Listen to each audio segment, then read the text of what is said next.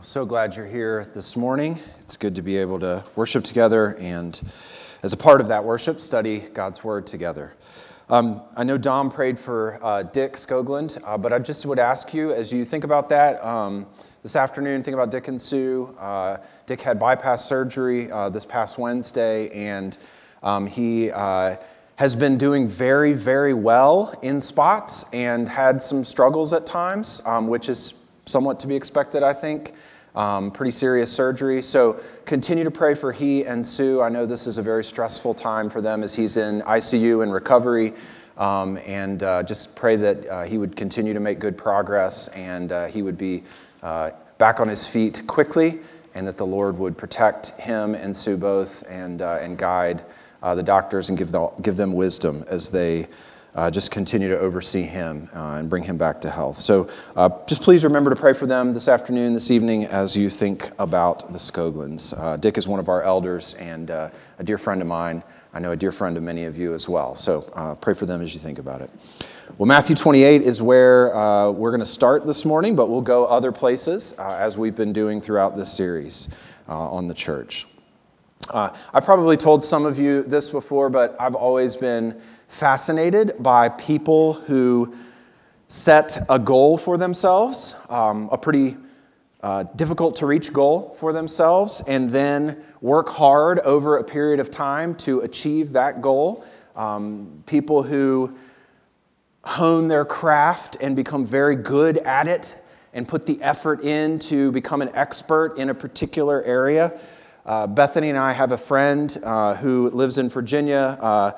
This couple that we love dearly, we participated in their wedding and all of that a few years ago, but our friend Jordan started running, I think after we moved. He got into running, and this next weekend he's planning, I texted him on Friday as I was thinking about this, but he's planning to run a 100-mile race, trail run this weekend, which is very cool and crazy. And so I love that about him. I know there are folks in our congregation that have done things like that before, and I think it's just amazing. And if you think about it, there's a reason that as human beings we do stuff like that. Maybe not the 100-mile races, but there's a reason that we set a goal for ourselves and work hard to achieve that goal. God has designed us this way, to function well and to flourish when we do things like that. You think about Adam and Eve in the Garden of Eden, and what did God tell them right off the bat? I mean, it's in Genesis chapter 1. What does he tell them? He gives them a goal. He gives them a mission, a task that they are to pursue and they're to fulfill, and that task has several pieces to it. Let me show you this in Genesis 1:28. And God blessed them, and God said to them, the man and the woman, be fruitful, multiply, fill the earth, and subdue it, and have dominion over the fish of the sea, over the birds of the heavens, and over every living thing that moves on the earth. And we talked about this a couple years ago in our series on Genesis 1-3, but this is the significant task that God gives to them, and it's not something they can accomplish quickly and easily, and it's not something they can accomplish by themselves, but God does give them all the resources that they need in order to pursue this goal and to see it fulfilled. Now, it's no different when you get to the New Testament and you see Jesus and his disciples.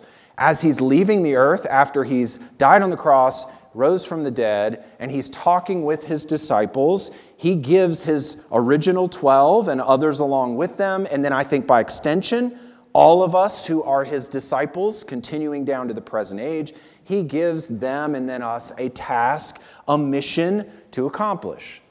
And in the same way, it's bigger than any of us. It's bigger than even our local congregation. But this is the task that he's given to us. And here's what's amazing about this mission. He has guaranteed its success. He's promised it. And that ought to be motivation for us to then pursue this task and this mission that he's given to us. He's guaranteed the mission's success, and he said, I will be with you when you pursue this mission. Matthew 16:18 is one of the only times that Jesus uses the word church in the Gospels, but look what he says. And I tell you, you are Peter, and on this rock, his proclamation of the gospel, I will build my church, and the gates of hell shall not prevail against it. He promises the triumph of his church and of the gospel. You can see, as I mentioned, the word church in there. That word and that concept, that idea of the assembly has been our topic the last couple of weeks. We've gotten into this short series that we're doing on the church called Indispensable Church. We've been talking about the importance of both the universal church, but then the local church within that idea of the universal church. We've tried to be clear on this. What is the church? That's what we talked about the first week, the identity. In order to understand what we have to do as the church and how we should function as the church, we have to understand who we are. And so we talked about the identity of the church. You can see here in this verse, Jesus says, "It is my church." Our identity is not something we sort of make up on our own. It's not something that is moldable to whatever we want it to be. It's His church, and He has determined who we are to be and what we are to do as the church. Here's the short definition that I gave you the very first week of the church. I know this is not the whole thing, but this is sort of the core idea of what it is to be the church. The church is the people of God, the community of God, the assembly created by the gospel. That's the foundation that we talked about last week. And then here's what we're going to get to this week, the task that God has given to His church.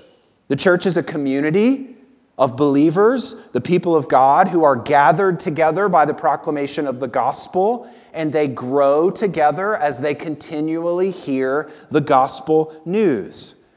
But beyond just gathering together and growing to be more like Christ together, God, the Lord Jesus Christ, has given the church a particular mission to pursue, a mission to accomplish. And this mission, what we do, flows from our identity, who we are. We are Christ's church. We are His people, His community. And this mission is built on the foundation of the gospel, the good news concerning the life, death, resurrection, ascension of the Lord Jesus Christ. And so that's what we want to talk about this morning. And we're going to continue to talk about this next week, our mission. And as we do that, I want to ask you two questions to help us clarify what this mission is and then what it looks like in our local church. And again, we'll flesh this out a little bit more next week. But here are two questions. Very simple outline this morning. Two questions to give us clarity on our mission as the church. And first of all, we want to ask the question, what is the mission? We need to be clear on this. We need to understand exactly what we're talking about when we talk about this task that Christ has given to His church. And you find that mission, that task in Matthew 28, verses 16 to 20. I'm sure a passage that is familiar to many of you, but if you're not there, go ahead and turn there this morning. This passage, the section that Dominic read this morning, comes right after Jesus has been crucified. And in chapter 28, at the beginning of the chapter, He rises from the dead. He wins the victory over sin and death by rising again. That's an important piece to understand as you get to His commission to His disciples. He is the victorious King. Look how it begins in verse 16 and verse 17. Now, the 11 disciples went to Galilee, to the mountain to which Jesus had directed them. And when they saw Him, they worshipped Him, but some doubted.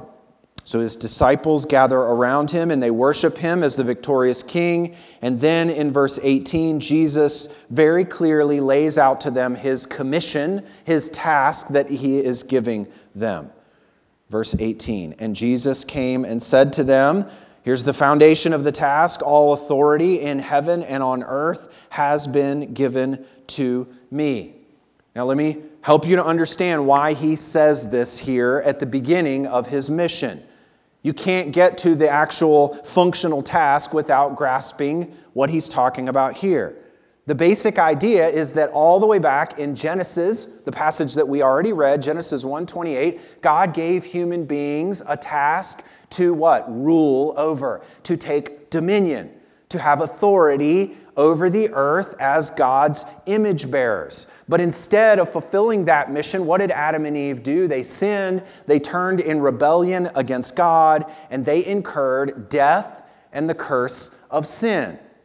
So Jesus comes on the scene, and here what He's saying is that through His victory over death, He entered into death and destroyed it and won victory over it. He has reversed that curse. And by overcoming it, now he has the authority as the human being that will fulfill the task that God has given. He has the authority to commission his disciples to now go out and preach the gospel of his victorious kingship. That's what he is basing all of this off here. It's his work on the cross in winning the victory over death and reversing the curse of Genesis 3. So what mission is he giving to his disciples? That's what's next in verses 19 and 20. Go, therefore, and make disciples of all nations, baptizing them in the name of the Father and of the Son and of the Holy Spirit, teaching them to observe all that I have commanded you, and behold, I am with you always to the end of the age. Now, some of you may know this, but it's what I'm about to say, but it's important to be very clear on the specific mission given here. In your English Bible, it appears that there are 4 commands that make up this mission that he's giving, right? Look at them together. Go, make, baptize, and teach. So in English, it appears that there are 4 commands that are given. But in the original language, there's actually only one command that's given here. Only one.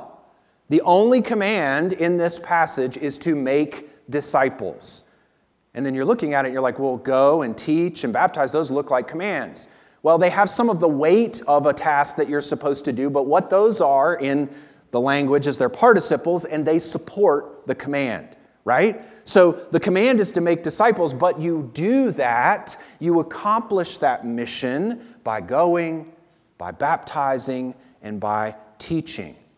So you go to the people all around the world, you engage them with the gospel, and then when they repent of their sins and believe the gospel, you bring them into the church, you show that they have been changed by the gospel and are now in Christ by baptizing them, and then throughout the rest of their lives, as they're gathered in the assembly together, you teach.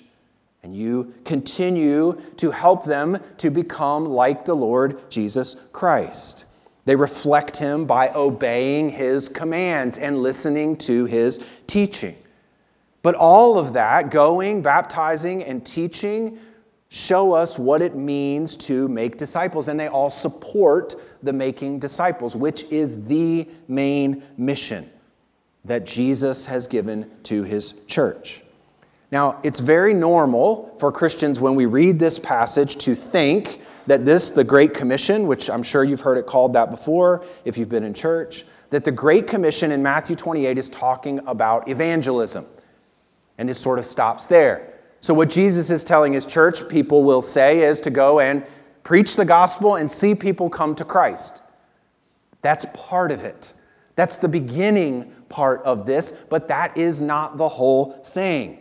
You share the gospel, you see people gathered into the church, that's part of the commission. That's the baptism part. And then you continue to fulfill the commission by making disciples, by teaching them.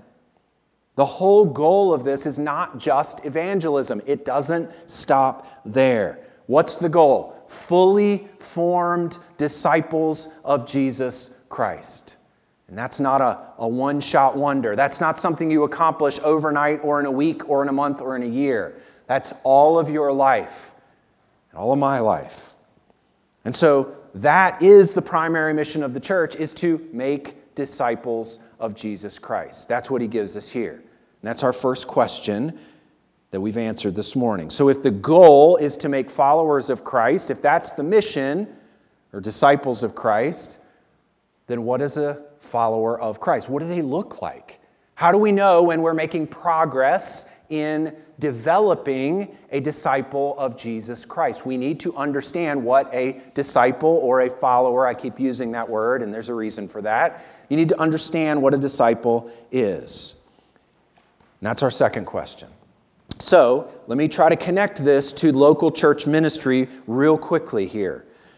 When you answer this question and you see what a disciple is in some broad categories, now you know what the church needs to do to develop disciples. Does that make sense, right? So, Bring it into another realm. If your goal is to become a lawyer, to develop a lawyer, someone who is good at that task and is a fully formed lawyer, then you will need to know what a lawyer is and the primary skills that they need to become a good lawyer. If your goal is to create or develop an alpinist, you will need to know what that is. Does anyone know what an alpinist is? No one does. A mountain climber. Right? So you have to know what an alpinist is, and you know, oh, that's a mountain climber. So there are certain tools that I need to become one of those. There are certain skills that I have to develop in order to climb mountains, right? And so it's the same thing with the follower of Christ. And we sort of assume that we know what this is. Oh, a disciple of Jesus. But we need to be clear on what a disciple is. I've already used one synonym, right? Follower of Christ. When you think disciple, you should think of a follower in a very literal sense, because when you take this back to the time of Jesus, that's what a disciple was. Someone who walked behind a teacher or a rabbi or a philosopher. They actually followed them day to day in life. Many different teachers and leaders and philosophers would have had disciples during Jesus' time. This is not something that he sort of originated. But you couldn't claim to follow a teacher or be that teacher's disciple during Jesus' time unless you were actually with them in their physical presence. It didn't work to claim you were a disciple of Jesus and then be somewhere else while he was on earth. Some of you listen to different teachers and follow different preachers of the Bible today, but you've never met them. That's not a bad thing to do, and we have that technology at this time, but that didn't work during Jesus' time. You couldn't do that. You had to be in their physical presence and walk the dusty roads and go from town to town. And as you were following them, you would hear their teaching. You would see the way they lived life. You would see their habits and what they did in the morning and what they did when they went to bed at night. And you would follow their teaching. You would hear what they taught, and then you wouldn't ignore it. You wouldn't move on and decide to live life your way and make decisions your way. You would hear their teaching, and then you would implement that teaching into your life.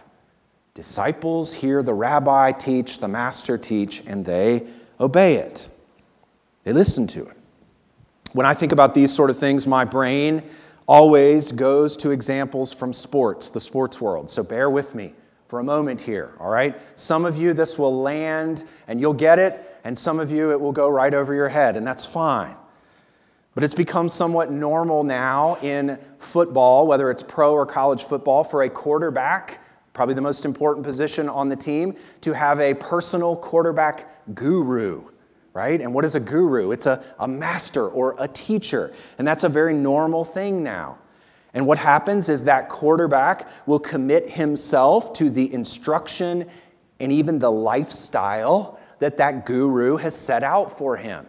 He has a specific goal in mind, and so he takes instruction. He eats according to what the guru says. He lifts weights the way the guru tells him to. He practices his throwing and adjusts his mechanics. He even has his sleep schedule set by his guru. He meditates based on what the guru tells him to think about, right? All of this is now a part of playing quarterback. You get a master or a teacher or a guru. Now, of course, with a QB, quarterback, it's not about the person, it's more about the task, and that's entirely different than Christ, but it's not terribly far off from what it means to be a follower of Jesus. As followers of Jesus, though, we are committed to his person and not just a task that he has for us. So, all of that to try to get you the idea of what it means to be a follower, and now let's get into some specific ways. How can you and how can I reflect our commitment to be followers of Christ? What does it look like in your life this week? You're not in the physical presence of Jesus, but what does it look like to grow as a follower of Christ? To more accurately showcase that you are his disciple. Let me give you 3 of these things this morning, all right? And they'll be on the screen there. First of all, what is a follower of Christ? He is a pupil of Jesus. When you follow a rabbi or a teacher, you must actively listen to their teaching. I mean, it's almost silly to say it, right? Who follows a teacher or a rabbi or a philosopher and rejects their teaching and doesn't listen to their instruction? Nobody does that in the ancient world. It defeats the whole purpose. But this is a necessary part, and sometimes I think we fail to make this connection. A disciple is a learner. It's more than that, but it is not less than that to be a disciple of Jesus. Jesus performed miracles on earth. We've looked at some of those. That's true. But what did he spend the bulk of his time doing? Teaching. He taught. He went around to different cities and he gave instruction. His disciples listened to his teaching, and we have chunks of it recorded. Discipleship is not just a program, that's what we think of it sometimes in the church, but a total reorientation to reality. We begin to see who God truly is, who we are, what God has done, is doing, and will do in the world. In being reoriented to reality, disciples begin to view everything through a God-centered lens. You cannot have a God-centered lens without learning, down to the nuts and bolts of it, right? You'll sometimes hear people use the phrase, well, it's not a religion, it's a relationship, my Christianity. And I get what they're saying, and there is some truth to that, but it's not a typical relationship. There is, as we'll talk about later, a personal element in your interaction with God, in your knowledge of Him, but you cannot remain ignorant of Jesus and His teaching and what the Bible says and the content of Scripture and expect to know Him personally. It doesn't work that way. Here's what I'm getting at. There is an intellectual, mind-oriented component to being a follower of Jesus Christ. We have to use our brains. We have to learn. We have to take in knowledge. That is a part of this. It does not require a PhD, thank goodness. It doesn't require formal education for credits. That's not what we're talking about. But this does require you and I to use our minds. Scripture is quite clear on the importance of how you think. It's not the only thing. We don't want to reduce our Christianity down to a classroom setting, and you will see that later on, but I cannot overemphasize how important this is. You cannot be a follower of Christ without learning from Him. So let me bring this very practically into our church and your life, hopefully. What do we need to learn? What do we want to teach in the local church? Let me give you a couple of broad areas, and then a couple of ways that we do this here at Woodhaven. The broad areas are two: the content of the Bible, and then the doctrine, or I'm going to use the systematic theology of the Bible. The content of the Bible, so I'm talking about what's in each book in the Bible. What's there? What's in Habakkuk? What's in Ezekiel? Have you read them ever in your life, right? Not to make you feel guilty, but this is part of being a disciple of Jesus Christ. It's learning the content of the Bible, what's in there. And then it's learning the systematic theology, the doctrine, how it all fits together. What does the Bible teach about God and His character? What does the Bible teach about the Lord Jesus Christ, about the church? We want to know these things. We need to know these things. The stories of the Bible, the content of the books, and then we need to know the system of doctrine that is taught in Scripture. These are necessary aspects of being a disciple of Jesus Christ. And beyond just those necessary aspects, this is how you live life well. J.I. Packer said it this way: disregard the study of God. I'm talking about, and he's talking about, knowing the doctrine about God, His character. What does immutability mean? What does omnipresence mean? What does sovereignty mean? And how do those things impact your life? That's what he's talking about here. Disregard the study of God, and you sentence yourself to stumble and blunder through life blindfold, as it were, with no sense of direction and no understanding of what surrounds you. Now, I'm not saying all of this to put a burden on any of you. This is what we're to do as a church. We're to give instruction and teach the content and the doctrine of the Bible. We try to do this here in a number of areas. I try to do it on Sunday morning, but look, we can't do all of this in 40 minutes on a Sunday morning. It's just not going to work. And so we have resources of the month we make available to you. We have the Bible Institute at 9:15 on Sundays where we teach doctrine. We do it all the time throughout the school year and in the summer as well. We have small groups to talk about these things and go down some of these roads and talk about specifics in application, yes, but even in the content of Scripture. All of these things are here in order for us to be pupils of the Lord Jesus Christ, to grow in our knowledge of Him. Now again, I'm not trying to make anybody feel guilty this morning, but our problem oftentimes is we just don't really study. We don't care. We don't learn doctrine. We don't read. Listen, in our country today, this is not an exaggeration. You and I have more theological and biblical resources at our disposal than any other nation or any group of people in any language in the history of the church. And it's not even close. It's not even close. Other countries and other languages don't even have probably a tenth of what we have available to us. You can go on Amazon and order anything you want on any topic you want regarding God and doctrine and the content of Scripture. And so what I'm saying to you is it's available to you. And this is not to put a burden on you. It's to encourage you that the opportunity is there and to take the time to pursue being a pupil of the Lord Jesus Christ and to learn of Him and His Word. All right. Secondly, a practitioner, right? Because we're not just a classroom. This is not a university setting here on Sundays. You don't come here to get your lecture for the week and check off a new box of knowledge that you have and then go home. It's very common for people to complain, not in the church here necessarily, but just in the world, broadly speaking, to complain about cold theology and doctrine. It's dry and it doesn't connect to real life. There's a very common complaint. Some of that is with the way people teach it.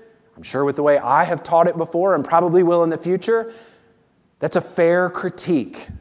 But the response should not be to stop trying to learn. Well, it's dry, so I'm going to stop trying to learn. The response should be to work that much harder out of motivation to know God and to love Him as a disciple of Christ, to work that much harder to connect what we believe to how we live. And that's what this is talking about. A practitioner. What does a practitioner do? They take the knowledge that they have learned and they wisely utilize that knowledge. They practice it. Sometimes people will talk about professors being their academics, right? And then someone like a pastor is more of a practitioner. They have to use that knowledge in the church and in people's lives. And there are other examples in other fields that are exactly like that. And both are necessary, but this is what you have to connect the doctrine to life. Paul does this all over the place in the New Testament. I want you to turn to Ephesians chapter 4. Ephesians chapter 4. We're going to flip around here a little bit in Paul's epistles. I want you to see how Paul connects the life of the mind, so the way you think, to your desires and your actions. He sees them as very much going together. Look at verse 17. He starts with unbelievers here. And you can again see the connection of the mind and desires and actions. Now this I say and testify in the Lord, that you must no longer walk, that's your actions, as the Gentiles do, those outside of Christ, in the futility of their minds.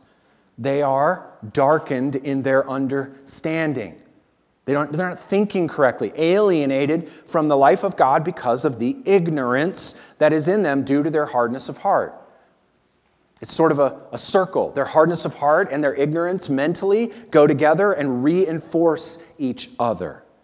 Verse 19, they have become callous and have given themselves up to sensuality, greedy to practice every kind of impurity. And there's the lifestyle that connects back to the mind and the ignorance that is in them because of their hardness of heart. But then now in verse 20, he flips over to believers. But that is not the way you learned Christ.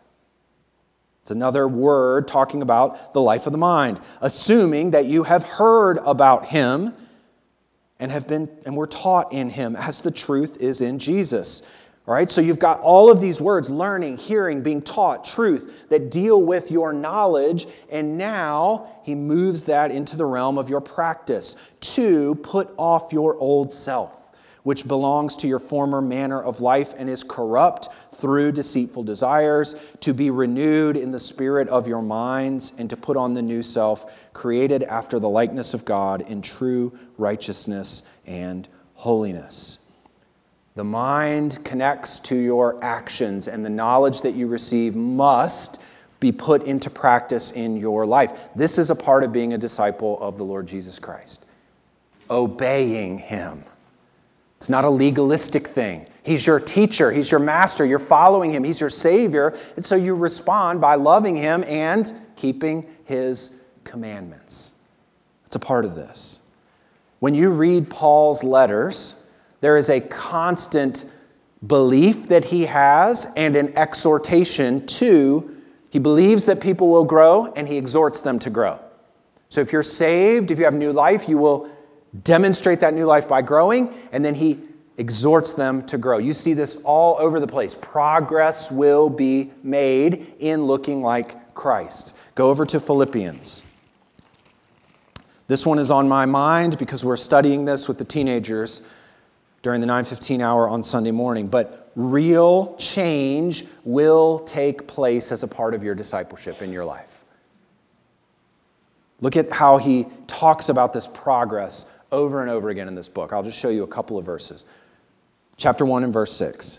And I am sure of this, that he who began a good work in you will bring it to completion at the day of Jesus Christ. What's the good work? It's the gospel, and that gospel will continue to work in you until you are completed and like Christ when you're in his presence. Look at verse 9. And it is my prayer that your love may abound more and more with knowledge and all discernment.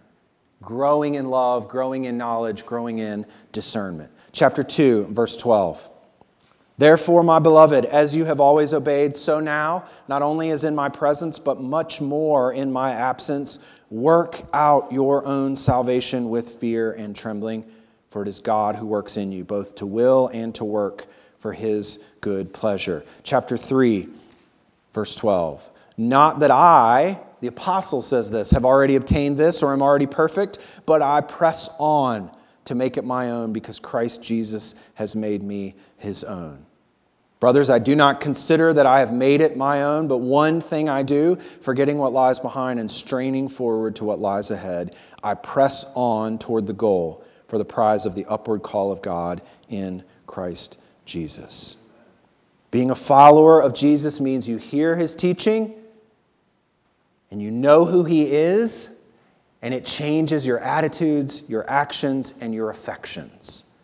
Paul even identifies this as a primary goal in his ministry. What's he aiming for? Go to Colossians chapter 1. A couple of pages back. Actually, forward. Sorry. See, you have to know where things are in the Bible. Colossians 1, verse 28. Talking about Christ, here's what he says. Him we proclaim. This is exactly what we were talking about last week. We give the news of the Lord Jesus Christ. We proclaim him, and then we apply it. Warning, telling someone that the path that they're on is dangerous, right? That's what a warning is. Warning everyone and teaching. Now giving the positive instruction from Scripture. Teaching everyone with all wisdom. Why? That we may present everyone mature in Christ. For this I toil, struggling with all his energy that he powerfully works within me. So to be a practitioner, you use the knowledge that you have. And you don't just, this is not just an individual thing. We're talking about the church here. So it's not just you coming in, getting knowledge, and then trying to apply it on your own. This is very much something that we do in community together. We learn by being with one another, and we apply by exhorting one another and speaking the truth to one another and helping one another in these areas. Hebrews chapter 3. Take care, brothers, lest there be in any of you an evil, unbelieving heart leading you to fall away from the living God. How do you avoid that? But exhort one another every day, as long as it is called today, that none of you may be hardened by the deceitfulness of sin. For we have come to share in Christ if indeed we hold our original confidence firm to the end. We need one another because sin is deceitful and it tricks us and it's always lying to us. And so we need another person to see the situation clearly and speak the truth into our lives because we often don't see it.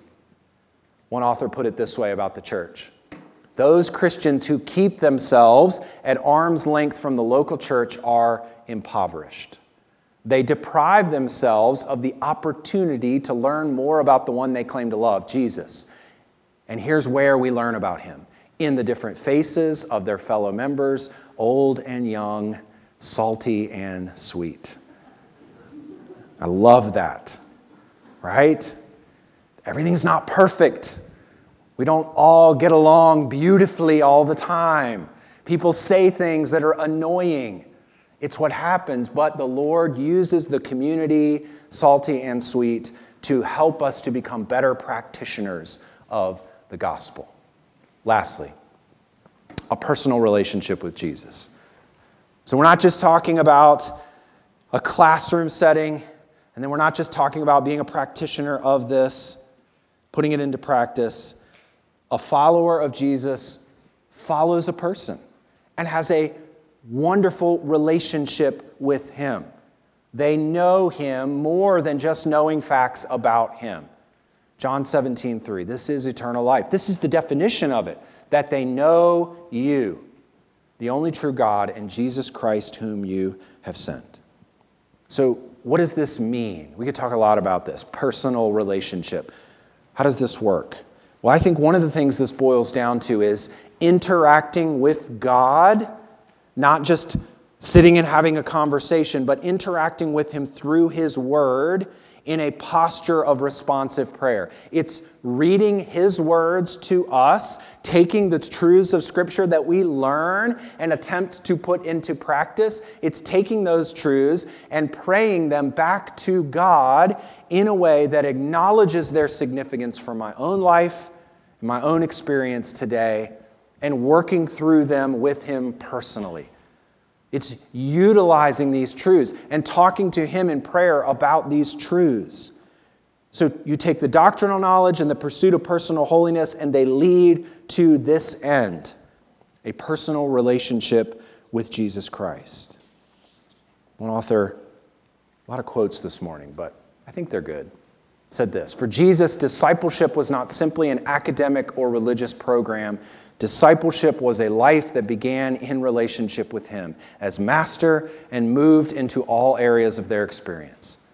The disciples were committed more to his person than to his teaching. Following Jesus means togetherness with him and service to him in his mission." And this is our mission as a church. I mean, this is the bottom line. This is what we're here to do. Everything else that we do, all the things that we do, have to drive this: making disciples of Jesus Christ. We preach the gospel to outside the church to see people come into the church, and then we continue to preach the gospel to one another and from the pulpit so that disciples will grow in these areas. They will know him, they will be pupils of Jesus, they will practice what they have learned, and they will develop a relationship with him that is close and is intimate and is very, very personal as they follow him. This is what we are to be about. This is our mission as the church. Let's pray. Father, thank you for the clarity of your word. Thank you for giving us these instructions in a way that we can understand. And that's my prayer this morning. I pray that all that I've said would encourage, would help, would motivate, would challenge us to be more intentional in our relationship with you. We would be more focused on growing as disciples, and then that would overflow into our relationships and our commitment to the body of Christ. That we would see this discipleship commission that you've given us as not only the responsibility of the pastor or the elders or the paid staff or the church leadership. This is all of us together, Father. I pray that we would think that way and then that we would live it out and put it into practice that way. Thank you for our time together. It's in Christ's name we pray. Amen.